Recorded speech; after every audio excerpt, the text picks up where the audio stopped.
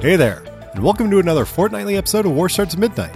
I'm Chris Gallagher. And I'm Jacob Graves. On today's show, we're reinstating the Midnight Warrior Jedi Council with special guest Jason Young to discuss the latest Star Wars anthology movie, Solo, A Star Wars Story. Plus, I've got the perfect beer to pair with this warp speed adventure, and we've all got some really rad recommendations you should definitely check out. But first...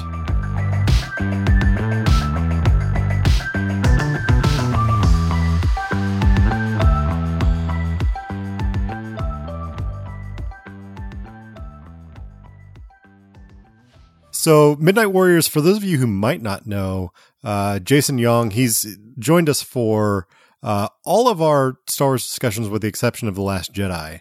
He's sort of our resident Star Wars fan friend, but he's also a very incredible and talented toy photographer. Jason, tell us a little bit about your Work More or Less Instagram account and sort of what it is, and also what have you been doing on there lately? Sure. Well, as much as I wish I could do toy photography as like a full-time gig, it's more of a creative outlet, of course. Sure. So by day I'm doing animation, motion design, but still doing creative stuff outside of like client work. Work More or Less kind of came to the picture a couple years ago. And my love for Star Wars has been around as long as I can remember.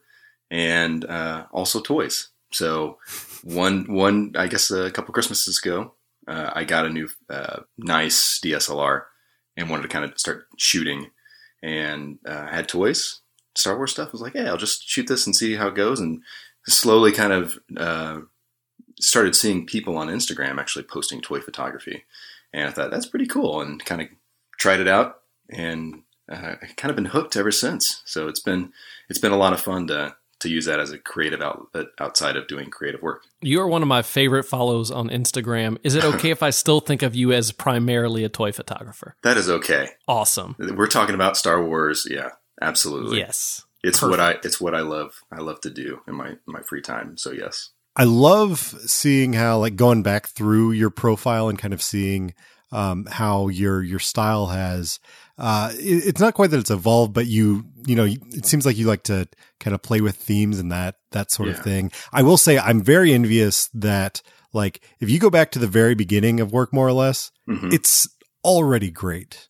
Like, you don't have any, like, there is nothing in there where it's like, oh, I can see where he started out toying around, huh? Right. And, nice. And then like got his groove. I mean, and obviously you're extremely talented in graphic design and all those things. So like you're bringing all of that together. So obviously like it's all going to be great from the start. But, I say all of this is a very long-winded way of saying, so you do kind of theme stuff every once in a while. Yeah. What's the most like exciting or fun thing that you've been doing lately? Well, I mean, I will say if you do check out Work More or Less on Instagram and you kind of just scroll through my posts, obviously the majority of it, probably like 98% of it is Star Wars. Yeah. So I mean, obviously that's something that I really enjoy. You can tell. But I mean, really the themes itself, not necessarily is what I'm interested in. I'm always getting new toys to shoot. Some of them are like the small 6-inch, $20 figure price point. And then I've got some other ones that are, like 10 times that amount. And they're more like 12-inch. The hot toys are really, really spectacular. It's more a lot of times I'll get new things and want to shoot that.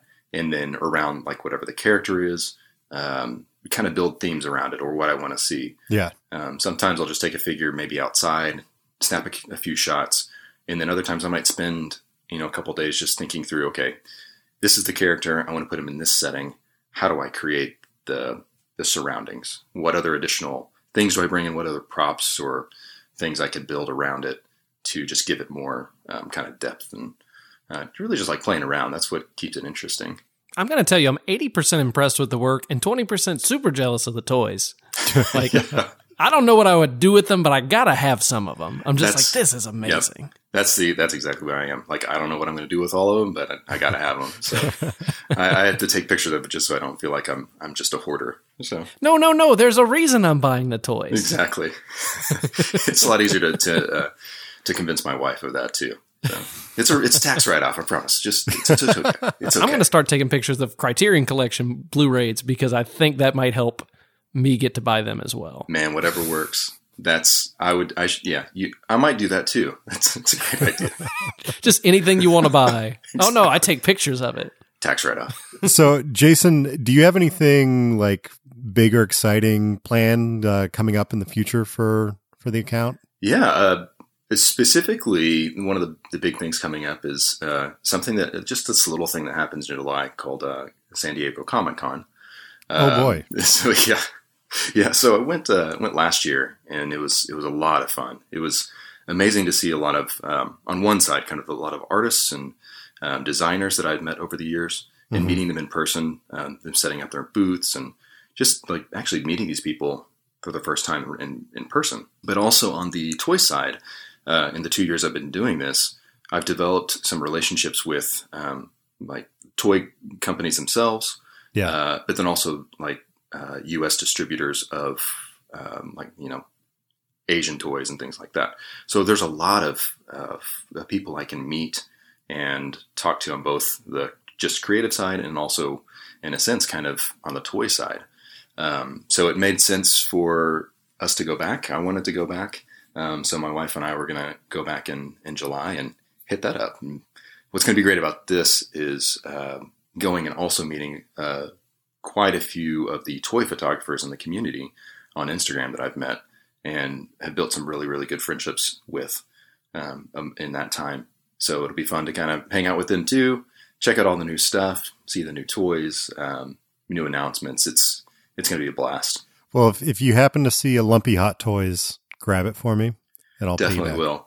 Anytime I hear the word Lumpy, I think of Chris Gallagher. So it's synonymous. It's synonymous, of course. Speaking of, I know we've all read the headlines about that one cameo in Solo. Was it Lumpy? Was it Lumpy? Was it Lumpy? Find out next. There's no liars in this game, just players. The seat taken? Nobody's in the seat that ain't taken, friend. So this is Sabak? Sabak. Sabak. Got it. You played before? A couple times, yeah. Captain Lando Calrissian. Han Solo. Looks like you're having a good day. I'm a lucky guy. Can I ask you a question, Captain Calrissian? Anything, Han? It's Han, but that's okay. I heard a story about you. I was wondering if it's true. Everything you've heard about me is true. All right, guys, we have convened the Jedi Council here today to discuss Solo, a Star Wars story. This is the second Star Wars anthology film that we've gotten in the Star Wars universe, apart from the Skywalker lineage saga.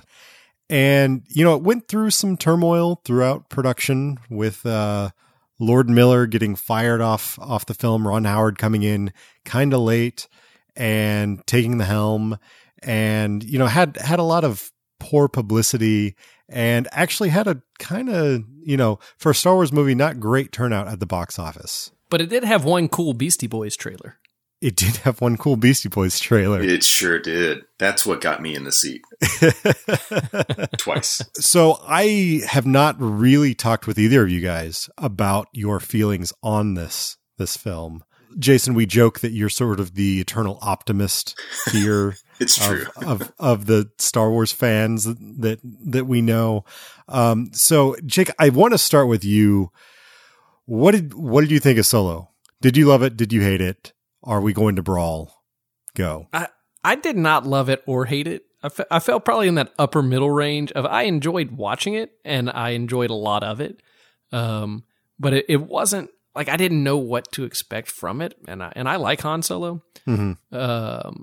So I didn't know where it was going to go. It didn't ruin the character. So there's that. There's that. What'd you think of Ehrenreich? Oh, I thought he did a really good job. Not as much Harrison Ford as I thought, but he still did bring a lot of Harrison Ford into the role. I just like Alden Ehrenreich so much that I was going to enjoy it no matter what. And I loved watching him play off of, obviously, Donald Glover. Oh, of course. Yeah. Of course. Yeah. You're pick for fantasy casting anyone as anything. Yes. What about you, Jason? Yeah, I mean, I was excited going into it, and obviously, you say I'm kind of the optimist.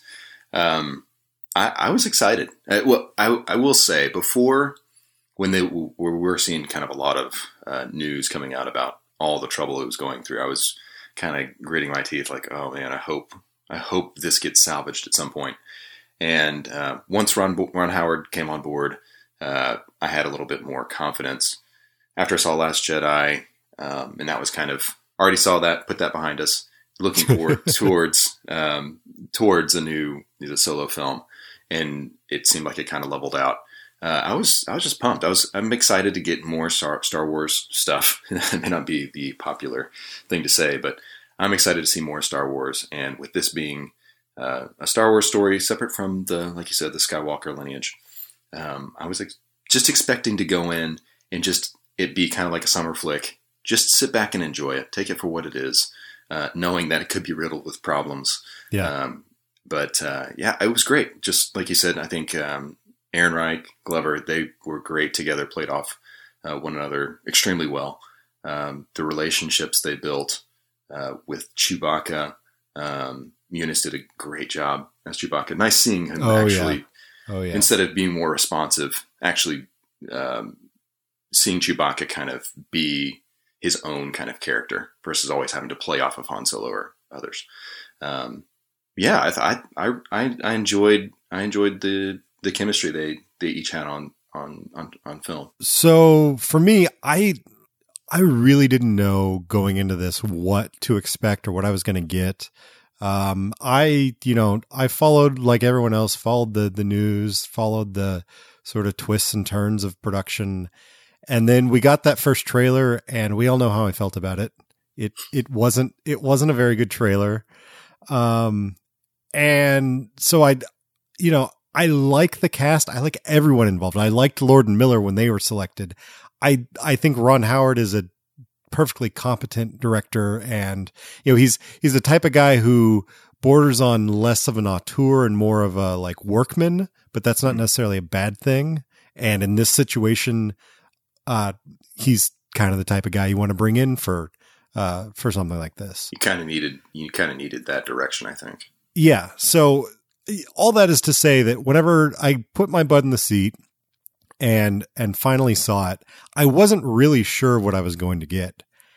And I absolutely loved basically more or less every minute of this thing, nice. Which really totally shocked me. This is like, I wish my son was old enough for me to take him to the theater to see this, because it is just like, it's what I think of when I think of like summer popcorn blockbuster. Absolutely. In the classic sense. Yeah. It's a lot of fun. It's a lot of like you were saying, Jason, sort of the play between Han and Chewie is good. All the characters I think interact quite well together. Even, Thandi Duden, who plays Val, she doesn't get a whole lot of screen time, but I think where she is on screen, where her character is utilized, she's great. Same with Jon Favreau as Rio. Like that's a character that could have easily just been sort of this throwaway, like, okay, well, we got to have something happen with this guy. And I like, it was filled to the brim in a way that I wasn't expecting at all. And yeah, I can't wait to see this movie again. Remind me, who was Rio? Rio was the four-armed guy. He was the original pilot. That makes sense. I kept trying to place the voice and I couldn't find it. I was like, I know this voice. Yeah, Jon Favreau. Rio Duran. I did want to ask you one question though. You say you loved it. Did you find the pacing was maybe a bit too fast, especially in like the first act? I don't know if I'd say too fast. Maybe a little bit uneven, but I actually appreciate that we're not given so much like exposition of like, it's because one of the things that I was fearing going into this was that it was going to be like Rey or Walk the Line or something, where it's like, oh, we see how he came up as this orphan kid and hard times and all that, and we see some of that, but we skip through it pretty quickly. Also, the opening scene with Proxima, the like giant wormy, I don't even know what you would call her exactly. She has all these a Jim Henson puppet. That felt like totally John Carpenter-y to me. Oh yeah. It felt like Jim Henson to me, but still it had that old school cool puppet real life that I liked that a lot. Yeah, that was nice. And also like the way, I mean, the way it's photographed throughout, but the way that scene is photographed with like all of the just sort of like deep, rich blue. Yeah. Bradford Young deserves a round of applause for this entire film. It looks gorgeous. Yeah, that was nice to be able to kind of have, like you said, using the color, especially in that scene, to really keep you grounded in that. Because we do jump, I mean, all Star Wars films, we do jump from planet to planet, scene to scene. And for something like that to just be as rich visually as it was, I think he did a great job. So Jake, to your question, I think, it's probably up until he joins up with the Imperial Army, or is it Navy? Well, I think originally he got kicked out of flight school, and then he was ground trooper. So when we catch up with him 3 years later, he's was already been kicked out of the flight academy. Right. Sure. Yeah. Real quick note. I like that before World War II in space, it was just World War I in space, just trench warfare on a planet. I kind of like that set piece. I like but up until that point, there's, it's not the smoothest transition, though it's still better than I was expecting. And I think from him meeting up with Chewbacca forward, like I thought the pace was very well handled. Yeah, I bring it up because I thought it was a bit fast, but the more I thought on it, I was like, I'm glad they picked this pace instead of here's a 2-movie cliffhanger after the first one, solo intro. I didn't want that. Yeah, as far as the pacing, you guys had already seen it one time, correct? Correct. Yes. Haven't seen it a second yet. So first time I went and just saw it with my wife to kind of screen it. Second time I saw it with my boys.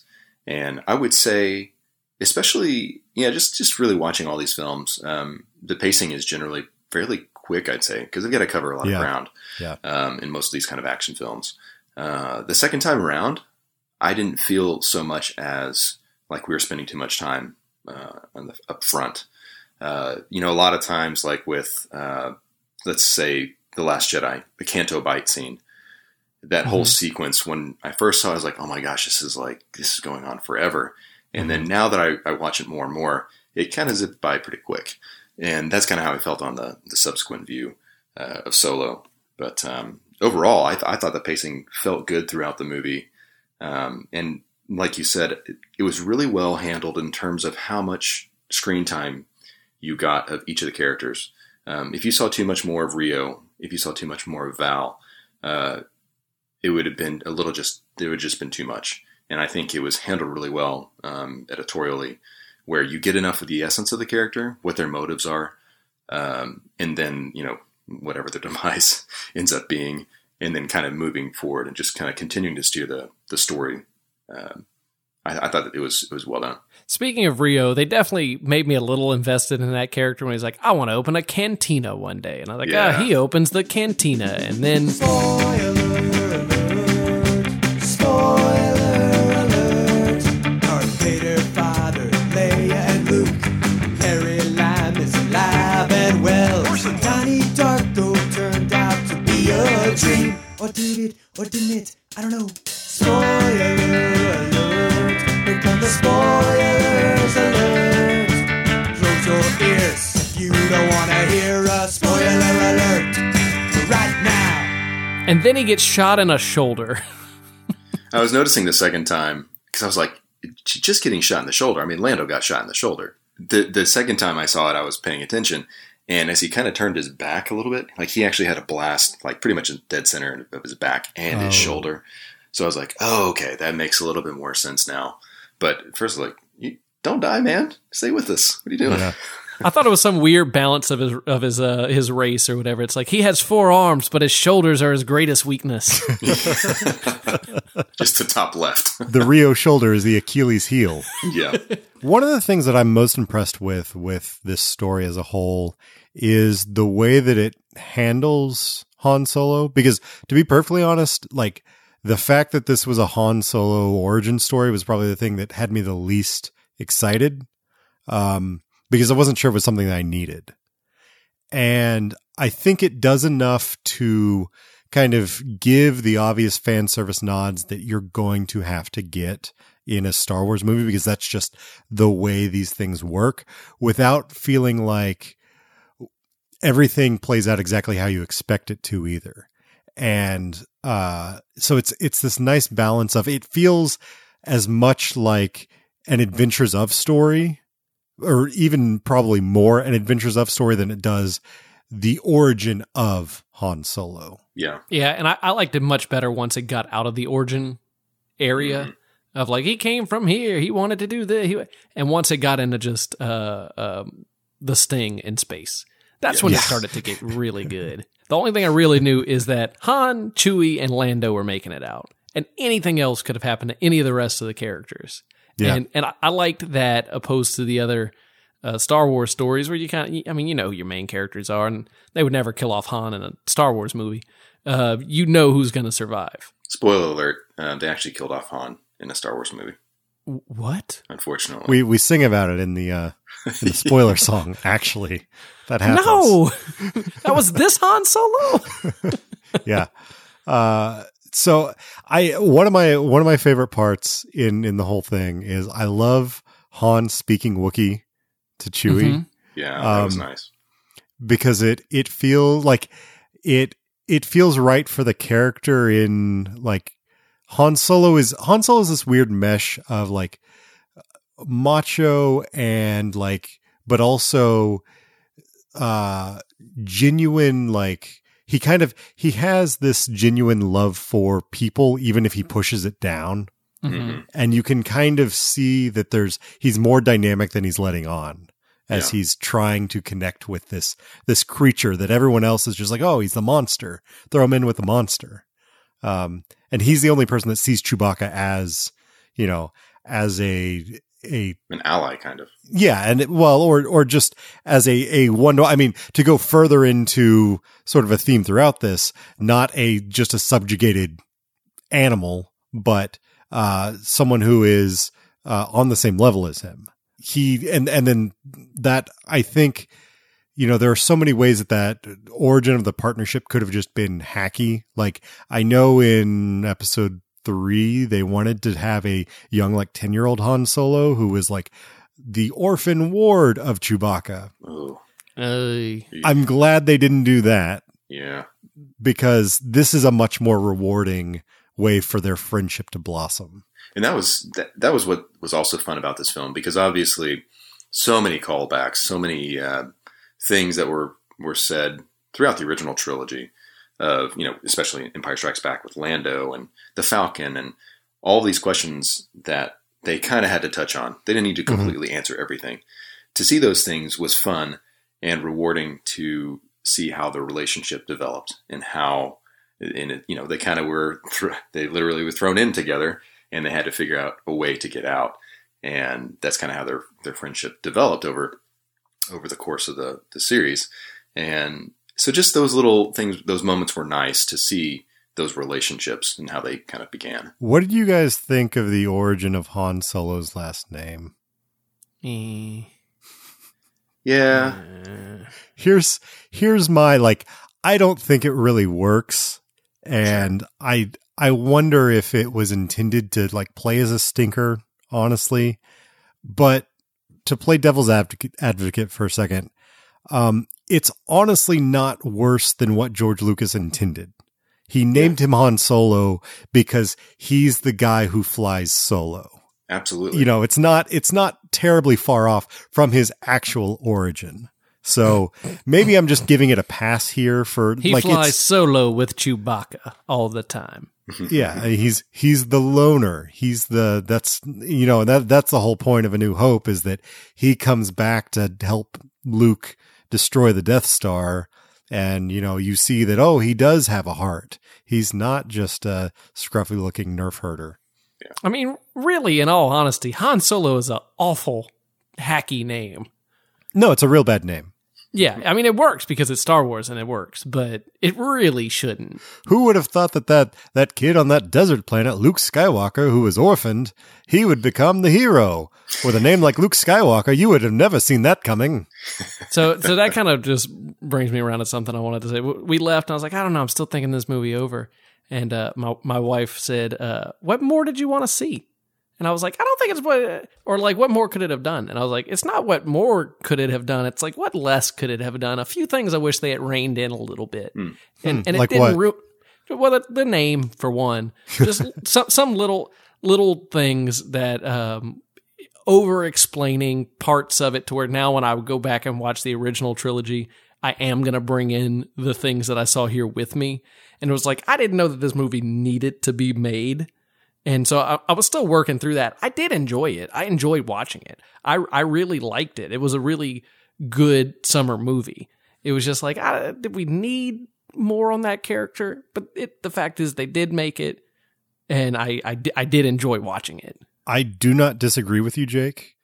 And I've been declaring this is the 2018 version of King Arthur: Legend of the Sword, which, and I understand, like it's a better film all around than King Arthur: Legend of the Sword. I understand most people don't love that film as much as I do, but it's the type of film where it's just like, we do not need this. It does not need to exist. There's no like inherent answers that we need to expand upon by creating an origin story or creating another story with this character. That said, it's totally worth it. And I'm glad if there's going to be a Han Solo movie, this is the Han Solo movie we got. Because it's fun. It's a lot of fun. It is. It was, but could this have worked as a backstory to like Boba Fett or something like that? Like, I liked the plot and I liked what happened. And I did like Han Solo in it. But I don't know that it needed to be in the Star Wars universe. Well, I don't think you need, Han Solo is a bigger character than, let's say, Fett or a fan favorite. And I think there's so much around Han Solo with Chewie, Lando, the Falcon. I mean, I would argue that the Falcon is a character too. Oh yeah. And so I think he's a really great anchor to be able to tell these additional stories, more backstories about the characters, not really origin stories, but just more adventures. And I think it was a better play than, say, going a little bit more like, say, Boba Fett or Obi-Wan Kenobi, which those both might happen. I don't really know, but just, you guys have said it, and I've heard other people say it. Like, did we really need a Star Wars movie, a Solo movie? I mean, do we really need entertainment? Do we really need films? I mean, so much of it, it's just, obviously I understand what you're saying, but it was just fun. And I think it did its job. It did what it needed to do, and I think it did it well, given the circumstances, like we said earlier. But I'm glad they're making stuff. And it might be, probably in 10 years, 5 years, we might say, wow, we're really oversaturated with Star Wars. But at least right now where we are, I think they're making good Star Wars films and Star Wars content.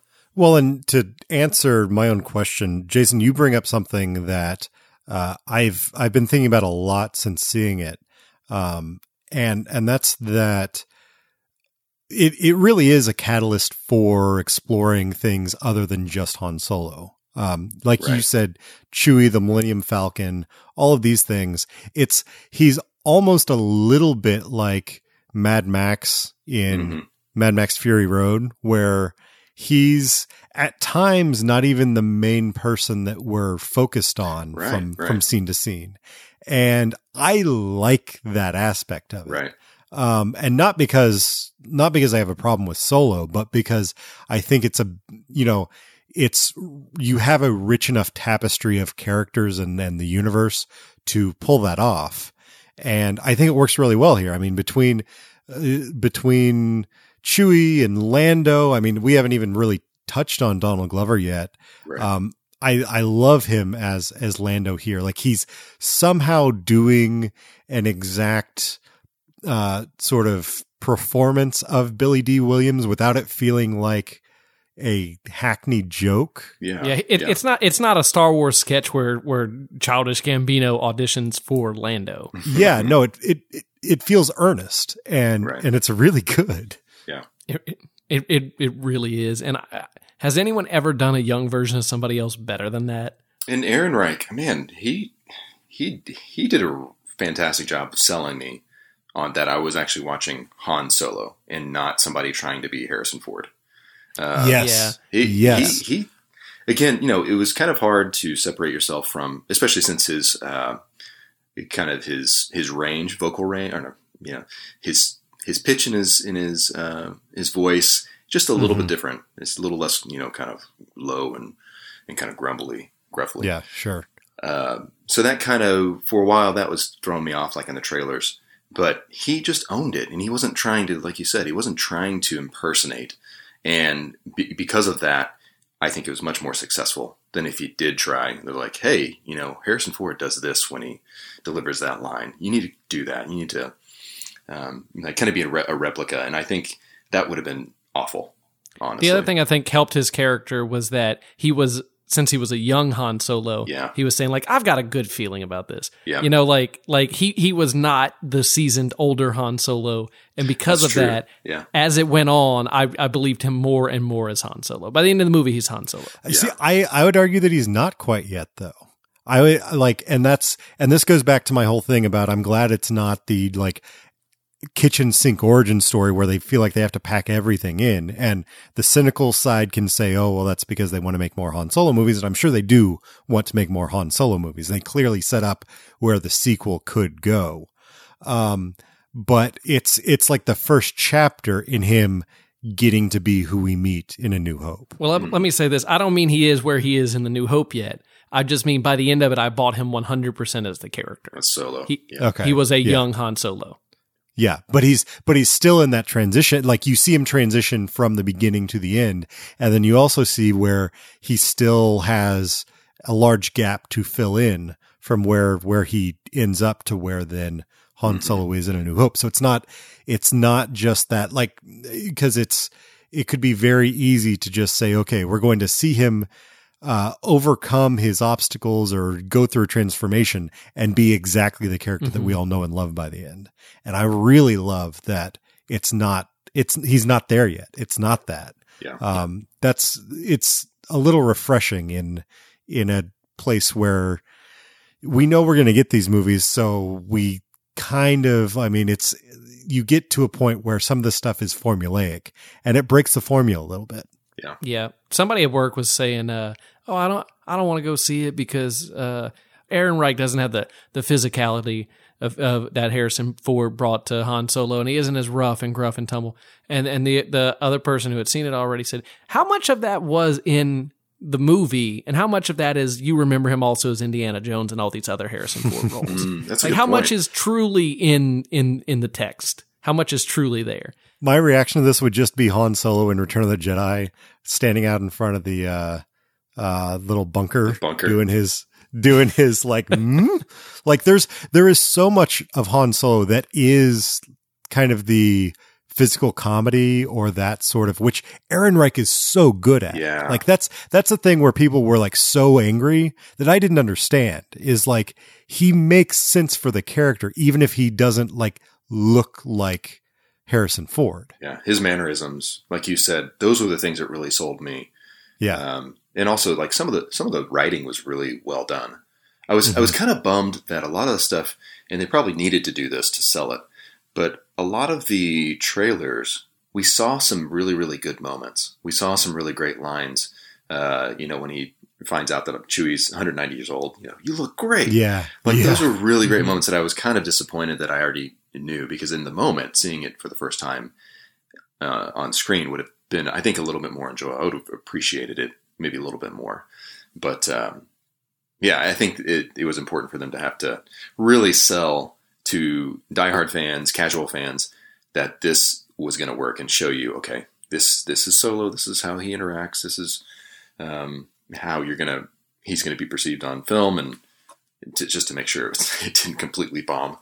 But Who's to say? The irony of all that is that the way, and I reached a certain point where I just stopped watching the trailers because I was getting a little too much, and I was like, I know I'm going to see this movie. Yeah. I'm going to go in as fresh as I can.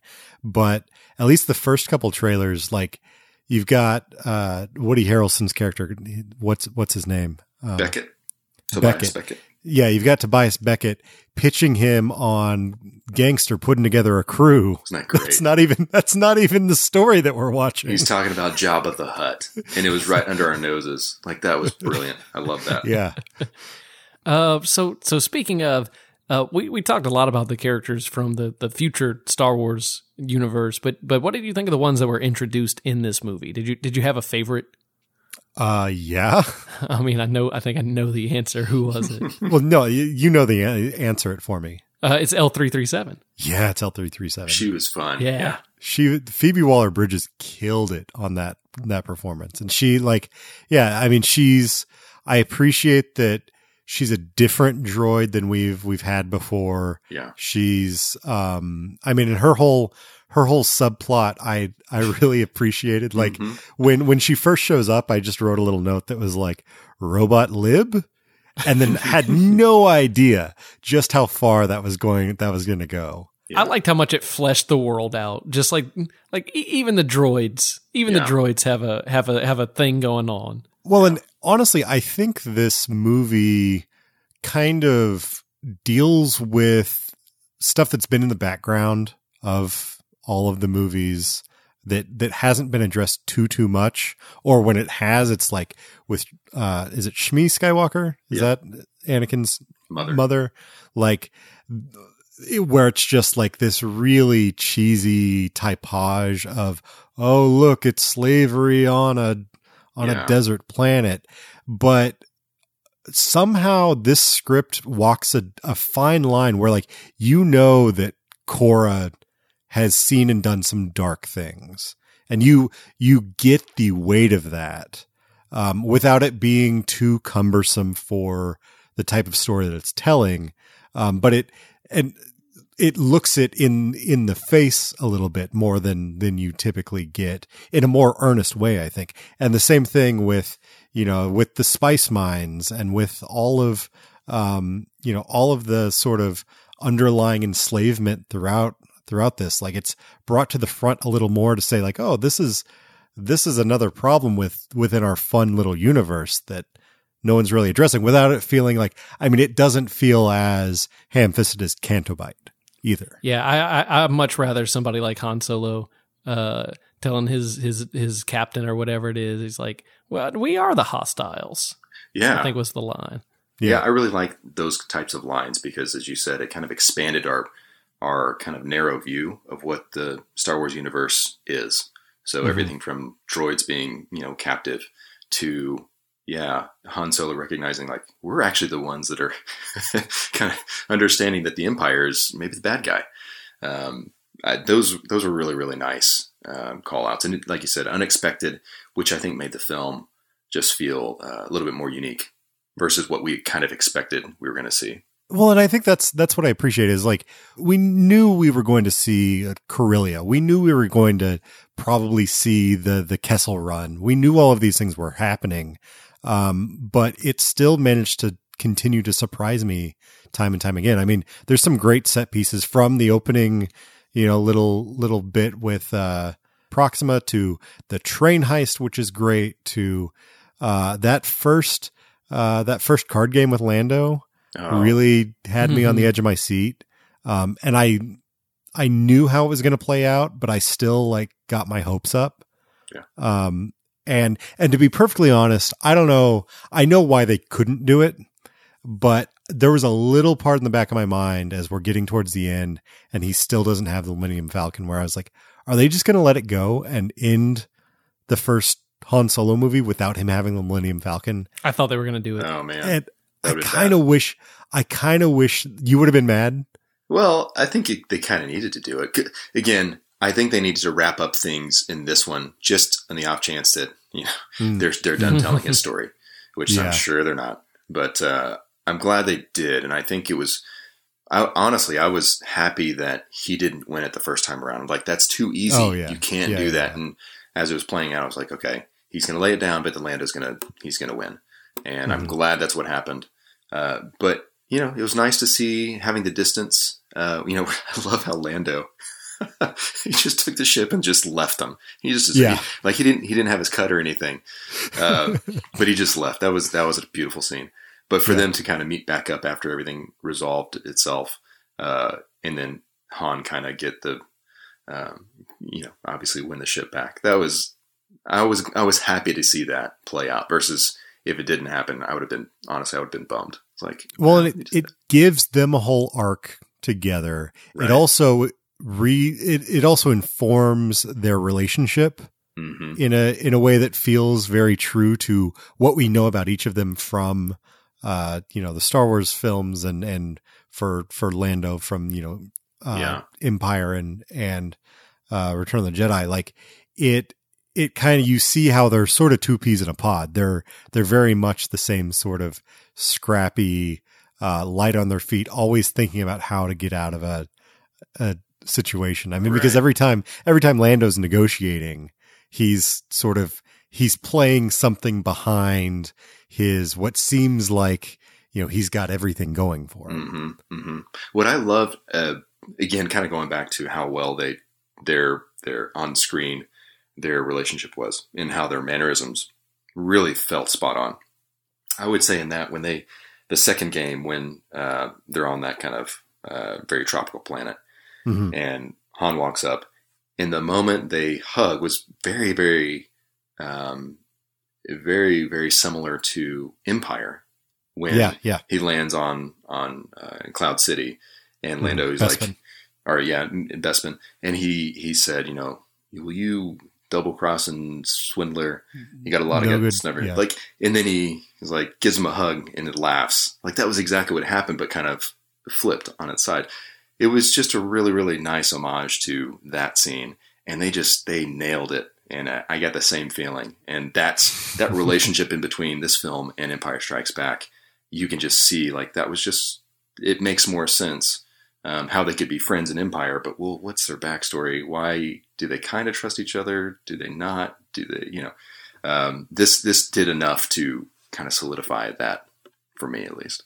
Well, and I think, the answer is they sort of see that they are mirror images of each other. So they know that, like, they can help each other out, but also they should never fully trust one another at the same time, which I think is it's a great dynamic. It is. It is. Jason, I have a question for you.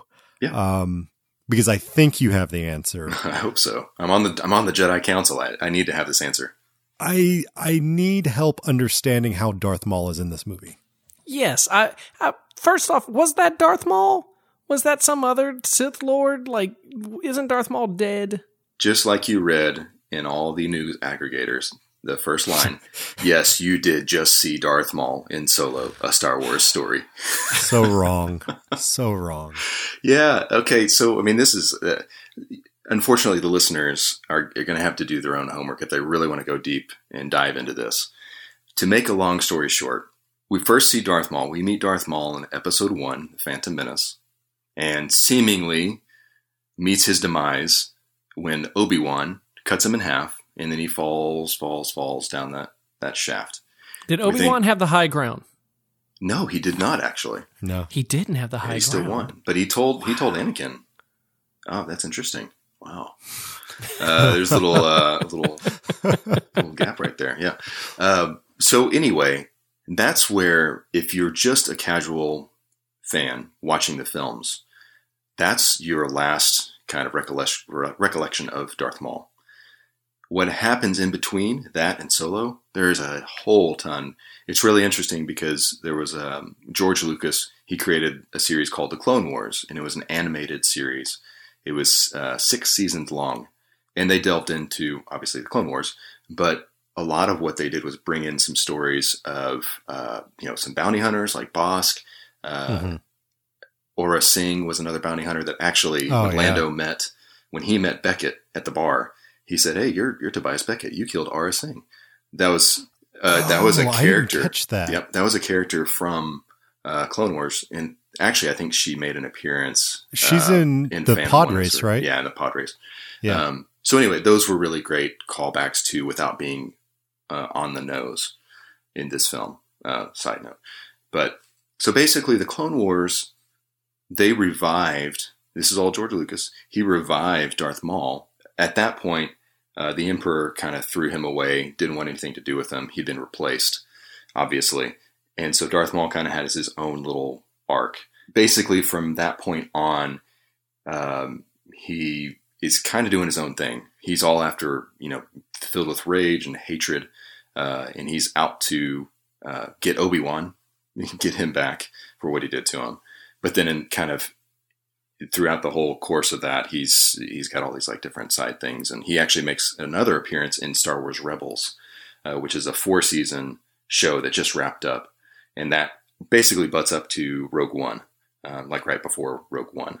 Okay. So he's got a ton of backstory.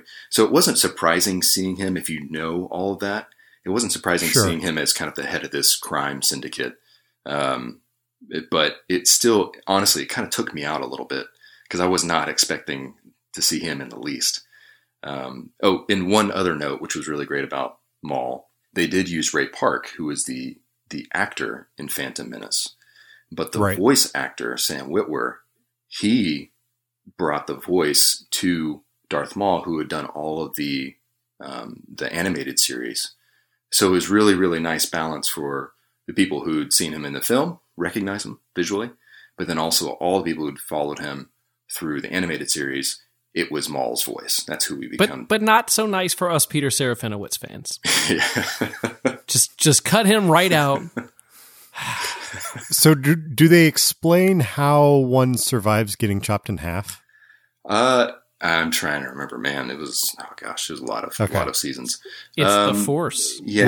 We'll have to Google it. I think he was kind of just basically filled with so much of this darkness that it kind of sustained him, and he was kind of in solitude for like 10 years, and it's crazy. He actually, when you first see him, he's got this, he's almost like an arachnid. So his upper half is what you'd see, but then the bottom is like these spindly, kind of like spiderly legs. And then over the course of time, he loses those. His brother comes and kind of helps get him out of that. And then he ends up making kind of normal, like kind of cybernetic legs, which is kind of what you saw in the film. So what you're saying is it was only a flesh wound. It's only a flesh wound. Yes, absolutely. See, 6th grade Chris Gallagher was really disappointed when Darth Maul was chopped in half at the end of Phantom Menace. Well, yeah. We all thought he was going to be like the Darth Vader of the new trilogy. Yeah. Well, and then I spent the next 2 movies expecting him to come back in some big reveal, and it never happened. And then you just gave up after Revenge of the Sith. Shame on you. Yeah, you thought 2 movies later. Really think 6. Yeah. Well, now you've got like 10 seasons of animated shows to watch, so you can catch up on all your Maul. Yeah, I got started on the Clone Wars back when the kiddo was born, and it was like every 2 hours waking up. And it's a lot of fun. I really enjoyed what I saw. I probably got through a season and a half, maybe 2 seasons. Yeah. And those, great. Man, all those, they're just kind of like what Solo's done. It's just fun kind of filler. It's stuff that, you can appreciate. Just having more backstories about the clones, like the clones actually being unique individuals. So the whole story of that series is kind of focuses on these different characters. So that, yeah, I think I would equate kind of Solo, even though it was a film, equate it kind of being kind of fitting in the same kind of space as some of these animated series as well. Well, let me ask you this question, especially with it's Crimson Dawn, right? Yes. Yeah, with Crimson Dawn, do you think the next movie featuring Crimson Dawn will be a Han Solo movie, or do you think it'll be another extended universe type Star Wars story that faces the Crimson Dawn? It's a good question. We're going to get Obi-Wan's story, and then we're going to get Obi-Wan v. Darth Maul, Crimson Dawn of Justice. Well, I will tell you that Darth Maul and Obi-Wan do meet in Star Wars Rebels. And really? You see how that is all tied up. So, Is that still canon? Yeah. Interesting. So I would I would kind of lean a little bit more on you guys as far as, you hear a lot of rumors about what the next films. They haven't announced the third Star Wars story. There's been speculation about Obi-Wan. There's been speculation about Boba Fett. I've seen headlines. I don't know who to trust. And so I'm curious what you guys have heard. If you have like trusted sources of, is there been anything official that's been announced for kind of movies to come? I thought it was going to be Uncle Owen, A Star Wars Story. I mean, unless it's Lumpy, A Star Wars Story, I really don't care. Up. Yeah. You're just waiting for that announcement. Yeah, I've got the Lumpy, A Star Wars Story Google alert, and it has not buzzed me once. So Chris, was that cameo, was it Lumpy? It turns out it wasn't Lumpy, unless Darth Maul and Lumpy are the same person. I have not seen them in the same place at the same time, so maybe. I saw a lot of Wookiees on screen. How do we know none of them were Lumpy? We don't. That's the answer. We just don't. He's got to be there. We don't. Somebody's gonna go like frame by frame and find a Lumpy in the background. That'll be Chris. And that man will be Chris. I'm gonna go frame by frame and put Lumpy in the background. Right. Jason, will you help me composite this, please? Do you have a Lumpy toy? That's my question. Do you have a Lumpy toy?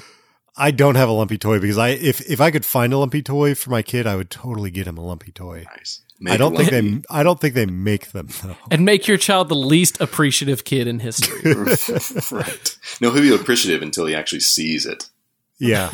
No, Lumpy is terrifying. Have you ever seen the pictures of like, oh my gosh, the mask itself, or like it's nightmare fuel. It's really creepy. Yeah, it is creepy. But Lumpy is the Star Wars story I want to see, guys. What do you guys have? Anyone who you would like to hear, get a little more backstory to, or just go on a fun adventure with? Well, Jake, you said Uncle Owen, right? Yeah, but that's not my real answer. Obviously, okay. It's Jack Porkins. Jack Porkins, A Star Wars Story. I need to know how he got there. That's all I need to know. Yeah. No, he's going to have to be a whole new saga. Yeah, right. Maybe that's what they're developing for TV. Oh man. Can it end like American Sniper, where he just leaves and we all know what happens? I love it. What about Malakili, A Star Wars Story? Remember the Rancor Keeper? From Return of the Jedi. He was. I'm trying to think. He was in the Tales from Jabba's Palace. Oh, yeah. I remember it being pretty cool, but I can't remember anything about him now. Well, that's why we need this. That's why we need the film. That's why we need to know more about him. I bet he has a terrifyingly great backstory. I mean, how does anyone get from, wherever they grew up to Jabba's palace? I mean, that could be a series. Yeah. I would watch it. I would watch it. or the Jabba. I would watch the Jabba's Palace like sitcom where it's like a workplace comedy. Oh my gosh, that would be amazing. Salacious Crumb is just he's the guy that's always like eating your food out of the refrigerator. That guy. Oh man. Let me ask you guys this: what was your favorite part of this film? It wasn't like any particular part, although I did like the big heist at the end and the switcheroo and all that stuff. To me, all my favorite parts are just the little moments. Like the one that kind of stands out to me, I like when they go in and they meet with Paul Bettany's character and about their deal. And it feels like the meeting goes poorly because if they don't perform, they're all going to die. And then they walk out as a group and Han Solo's just like, I feel like that went really well. Yeah. That was great. He's just happy as can be because they didn't die that day. Yeah. Just those little things that felt in character and were really, really fun to see. And that's the sort of things I wanted to see from a Han Solo movie. That's what I like. Or Lando mispronouncing Han. Oh my gosh. That was perfect. Yes. Oh, that was so good. Like all of the way that, and it played out perfectly. It could have been like, and that's where like Donald Glover really carries someone else pulling that. Well, and Ehrenreich as well in his retort. Like someone else couldn't have pulled it off. Yeah. That was great. Or another little moment is where like, I don't like it. I don't agree with it, but I accept your terms. Yeah. Like that when he was taking the smaller cut, just all those little moments were just perfect in here, and the big stuff was all fun, but it was those character moments that really made me enjoy the movie. I would completely agree with that, and I think that's what really makes this movie work. Oh gosh, there's so many of those moments you could kind of call out, but yeah, that was calling him Han, and that was just perfect. That was the best way to kind of set the tone for the film. I would say for mine, this one was a little bit different, where there wasn't like this gigantic space battle that was kind of the climax of the film. It seemed like this one had a really just kind of a good pace throughout, and there was always this, in a sense, kind of like these little mini adventures throughout the movie, which I thought was pretty exciting and kept up the pace. I would say coming out of the Kessel run, or actually not really, actually when they freed, everybody from Kessel, they got what they needed. And then we're kind of going back through, I guess, actually doing the Kessel run. That whole segment was really exciting because just as when you thought they kind of made their way out, they were kind of on their way, they're good to go, the Empire shows up. And what's fun about this movie is that you don't really, other than kind of in the beginning, when you see where he started, his origin, you don't really see too much of it. And for that Star Destroyer to just kind of, that shot was really beautiful. But the Star Destroyer that was like backlit with the lightning to come out. And then he said something to the effect of like, oh, they're not going to waste a TIE fighter on a little dinky freighter like this. And then multiple TIE fighters come out. Again, that was another moment. It's just like, that's so perfect. But just the excitement of taking L3 and her navigational system, and she kind of being kind of part of the Falcon from then on out, was really, really nice. A great way to kind of send her off. But, up to the point where they actually made their escape, there was just a really, really some nice dialogue, some nice little moments like kind of what you touched on, Jake, just to kind of help solidify Han Solo as a character and Lando. And that was just a really fun moment. And I'm excited to kind of watch that scene specifically over and over again. Chris, what was your favorite part? So I'm kind of like you, and I have a lot of sort of small things that I really, really loved. Like I mentioned before, Han speaking Wookiee. I love that little moment because of it feels right to the character. It feels like a great spark of their friendship. And I don't know, there's a lot of little things that make me think that this film is going to be a really rewarding rewatch again and again and again. Like, I think this is going to be a movie that's going to be a whole lot of fun to keep revisiting. And like I was saying, I can't wait until my kid is old enough to show it to him, because I think he's going to love it. Like it sort of fits into that. Like it worked for me, but it will also work on a kid level as well. Whereas I feel like some of the newer ones are a little dark or get a little heavy. Yeah. But if I had to pick just one scene, I think it would probably be when L337 kind of has her whole rebellion liberation on Kessel. That was great. Just sort of it almost gets into this like madcap screwball comedy pace a little bit, where like everyone's just like running everywhere and it's kind of going nuts. And I love that about it. I mean, I loved Phoebe Waller-Bridge's like performance throughout as L337, but like she, even if she fell in battle in the release of all these captives, like she still accomplished something big and grand, and it was pretty sweet. I think L3 wasn't in the Solo movie. She was in her own story. She had her own plot. She was doing her own thing. And we were lucky enough that she rode on the ship with us.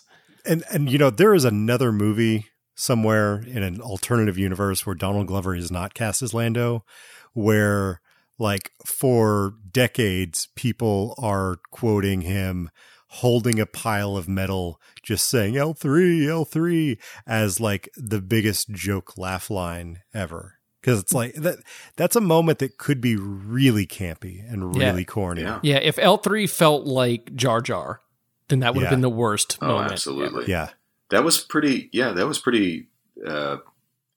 I'd hate to say like emotional, like overly emotional, but they built that character up enough where you actually felt like bad. You saw that relationship and that loss that he had with her not being there. I thought that was well done. Well, and the same with like Tandy Newton's character and Rio as well. Like there's a lot of death in this, but it's handled in a way that's not, it's not overly saccharine, but it's also not dismissive of just like, oh, people are dying left and right, whatever. Like there's enough weight given to each one, and they're kind of, each death has its own separate weight. Yeah. I think me talking about I like the lines and the little moments, and you talking about L3, I feel like we're both saying we really like parts of that Lord and Miller script.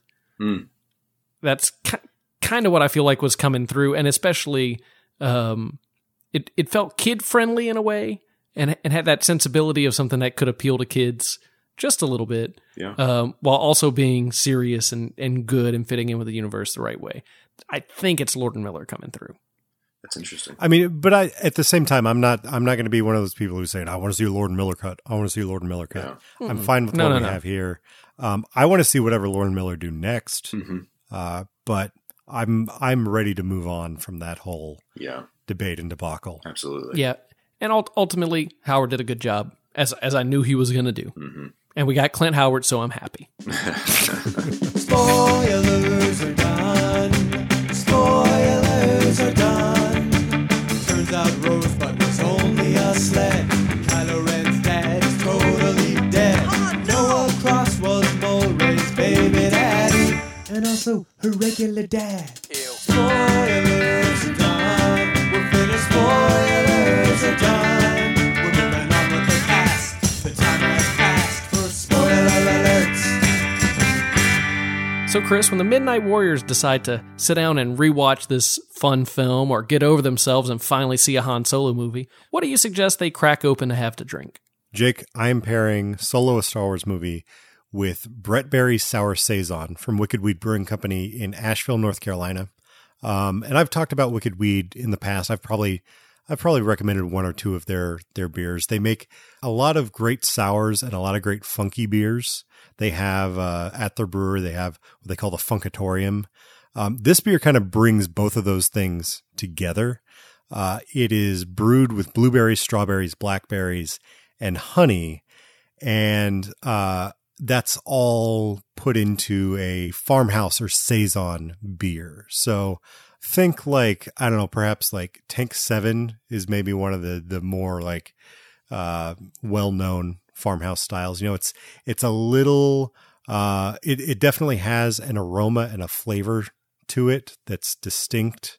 This has that, but then it also has this tarty sour thing on top of it that's really nice. So first thing you're going to notice is like there's a funky farmhouse aroma that comes from the Brett yeast, which is used for this style of beer. And then it blends from there into this kind of sweet berry tart flavor that you kind of get at the first sip.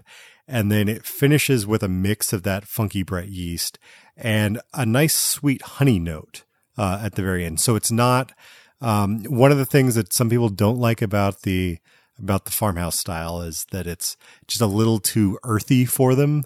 The honey kind of takes that off a little bit. And so it's this really nice blend of a lot of different things going on, but it's never too complex. It's never too overpowering in any way. And much like Solo, it just, it continues to move in your mouth as you taste it, but, never feels like it overstays its welcome. So that is why I think the Brett Berry Sour Saison from Wicked Weed would pair exceptionally with Solo, a Star Wars Story. Sounds delicious. It's quite good. Solo, a Star Wars Story is currently playing in movie theaters nationwide. We'd love to hear what you thought about it. Send us an email at hello@warstartsatmidnight.com. Or if email isn't your thing, we'd still love to hear from you. Ring the red phone and leave us a voicemail at 484-424-6362. That's 484-4-CINEMA. Stick around for our really rad recommendations coming up next. I still find Wiley's house, riding on my bike with eyes closed, I could name every girl that he took out. And from my memory dial his house phone. Can you take me back when we were just kids? We weren't scared of getting older, yeah.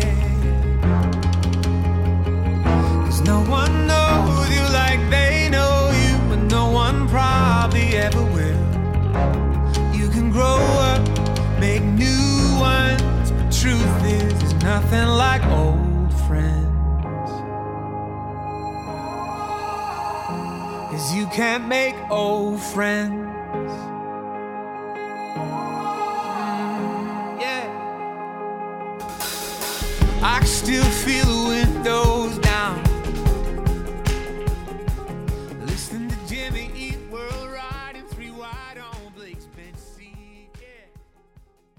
All right, guys, it is time for Really Rad Recommendations once again. And Jason, you being our special guest in the Jedi Council, we'll let you go first. What do you have to recommend for us this time? Well, I would say kind of what we hit on earlier.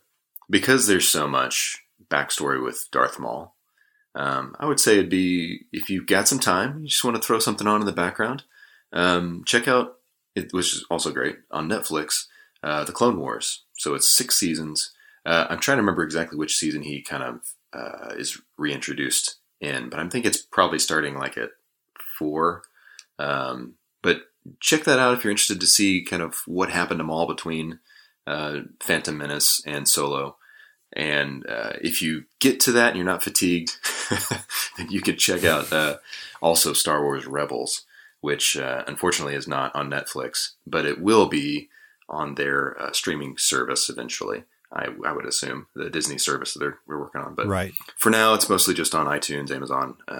All the usual places. Yeah, it's fun. I've heard a lot of great things about Rebels, and I can vouch for what of Clone Wars I've seen. It's very, very good, high quality animated entertainment. Yeah, and again, this is not going to win awards. It's just, if you enjoy the Star Wars universe, this is just great. This is great fodder, right? To just get lost in. So that's what I would say. Clone Wars and Star Wars Rebels. Awesome. What about you, Jake? So if you like Alden Ehrenreich, Jake, where are you going? And if you like him being a driver, and you love girls with prominent eyebrows, I have got a movie for you. It's called Rules Don't Apply. Oh, Jake. Is that not good? It's also directed by a former actor. I feel like this is just a home run. And I don't think I've ever recommended it or talked about it on episode 40-something. When that second Solo trailer hit and Lando's got that line about everything you've heard about me is true, that felt very much like McCabe from McCabe and Mrs. Miller. I thought you were going to say like Howard Hughes said that or something and Rules Don't Apply and I didn't notice. Which is also possible. No, but Warren Beatty also in that we did an episode with Rules Don't Apply and McCabe and Mrs. Miller as sort of a double, and they're all sitting around a poker table, and he's a guy who clearly has some rumors about him that he's using to his advantage. I don't know if it's an actual connection there or not, but there's also a giant fur coat in this movie as well. There is a giant fur coat. Maybe he is McCabe.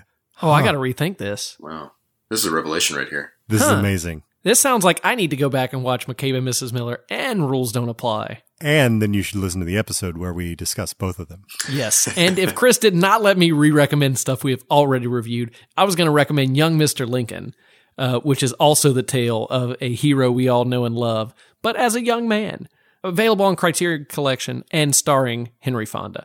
Highly, highly recommend, and I believe it's a war crime for Chris. It's a war crime for me. We will get to it sometime. I can't necessarily say sometime soon, but we will get to it. It's on the docket for the future. So yes, because you're not busy, watch Rules Don't Apply, McCabe and Mrs. Miller, listen to our episode, and then watch Young Mr. Lincoln. Chris, what do you have to recommend? I am going to recommend something that I think I've discussed on the show here and there, but I don't think I've ever actually recommended it. And there's not a better opportunity, I think, that I'm going to get. So I'm going to recommend Clone High. This is a animated television show that ran for 1 season, created by Phil Lord and Christopher Miller. It ran in like early aughts. I think it was like 2002 or 2003.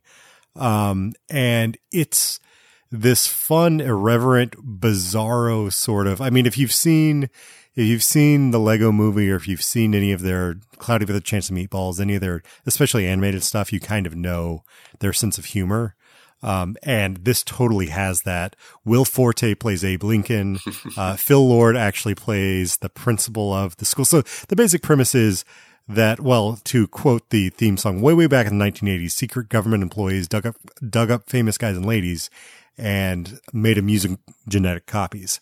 Now they're all in high school. And so it's, Abraham Lincoln and JFK, Joan of Arc, Gandhi, all of these famous figures are going to the same high school together. Genghis Khan, Mary Curie, Joan of Arc. Yeah, Joan of Arc. I mean, it's and there's there's a bunch of people who kind of come and go as well. Eleanor Roosevelt, I think, is the gym teacher. Andy Dick is a recurring character as Mr. Sheepman, the very first mostly human cloned entity, but he's also got a lot of sheep in him. Donald Faison plays Toots, who is, I think, Joan of Arc's blind jazz musician, like foster father. Is that historically accurate? It's historically accurate, yes. It's a fun little show. I mean, I think it only ran for about 13 episodes, and not all 13 episodes even aired in America. This is the thing that introduced me to torrenting. Oh, nice. In like mid to late high school, because I wanted to see the rest of it. And it's available on like a weird Canadian DVD release, or you can buy it on iTunes or on Google Play. Those are the only two places that I could find it actually available to purchase digitally. But definitely worth a watch. It's so much fun. And there's also a bunch of early aughts celebrity cameos throughout it as well. From like Marilyn Manson to Jack Black to Mandy Moore ? To all sorts of folks. I was going to say, who is an early aught celebrity? And then you named them, and I was like, yep. Then I named them. And there's more than that. That's Tom Green. Tom Green is in an episode. Yeah. A very special episode about ADD and ADHD, its hyperactive cousin. The show is so much fun, and I feel like I never hear anyone talking about it anymore. So I just want to, I mean, this is honestly, of everything I've recommended, this is one of my strongest recommendations. Especially if you don't know anything about it, seek it out. I think you'll love it. I really don't know anything about it. So does Clone High come before or after Clone Wars? Before, they exist concurrently in different universes. Okay. Oh, and with you two both recommending animated series, I feel way better about recommending 3 movies. It's completely off of my conscience at this point. Dude, I had no idea that Lord and Miller did Clone High. That's crazy.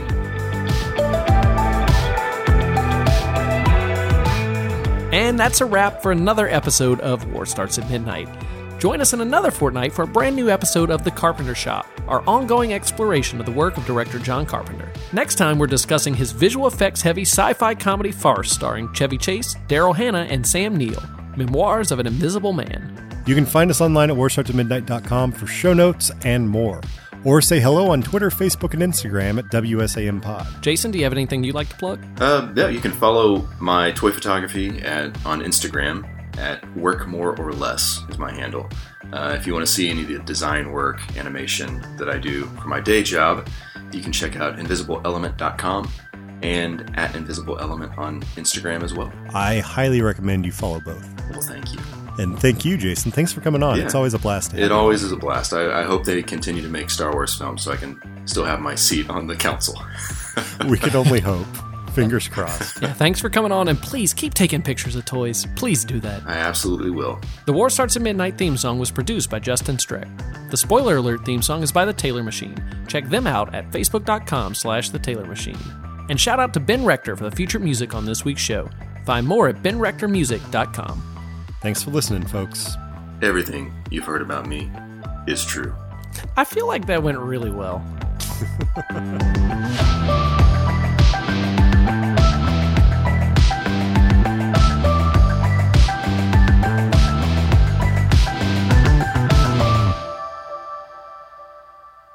6362. That's 484-4Cinema. Where are you going, buddy? Yeah, this is a great TV show to watch. It is. Hey, I've never actually seen you record, Chris. Oh, it's okay, dude. It's okay. Oh, Little dude.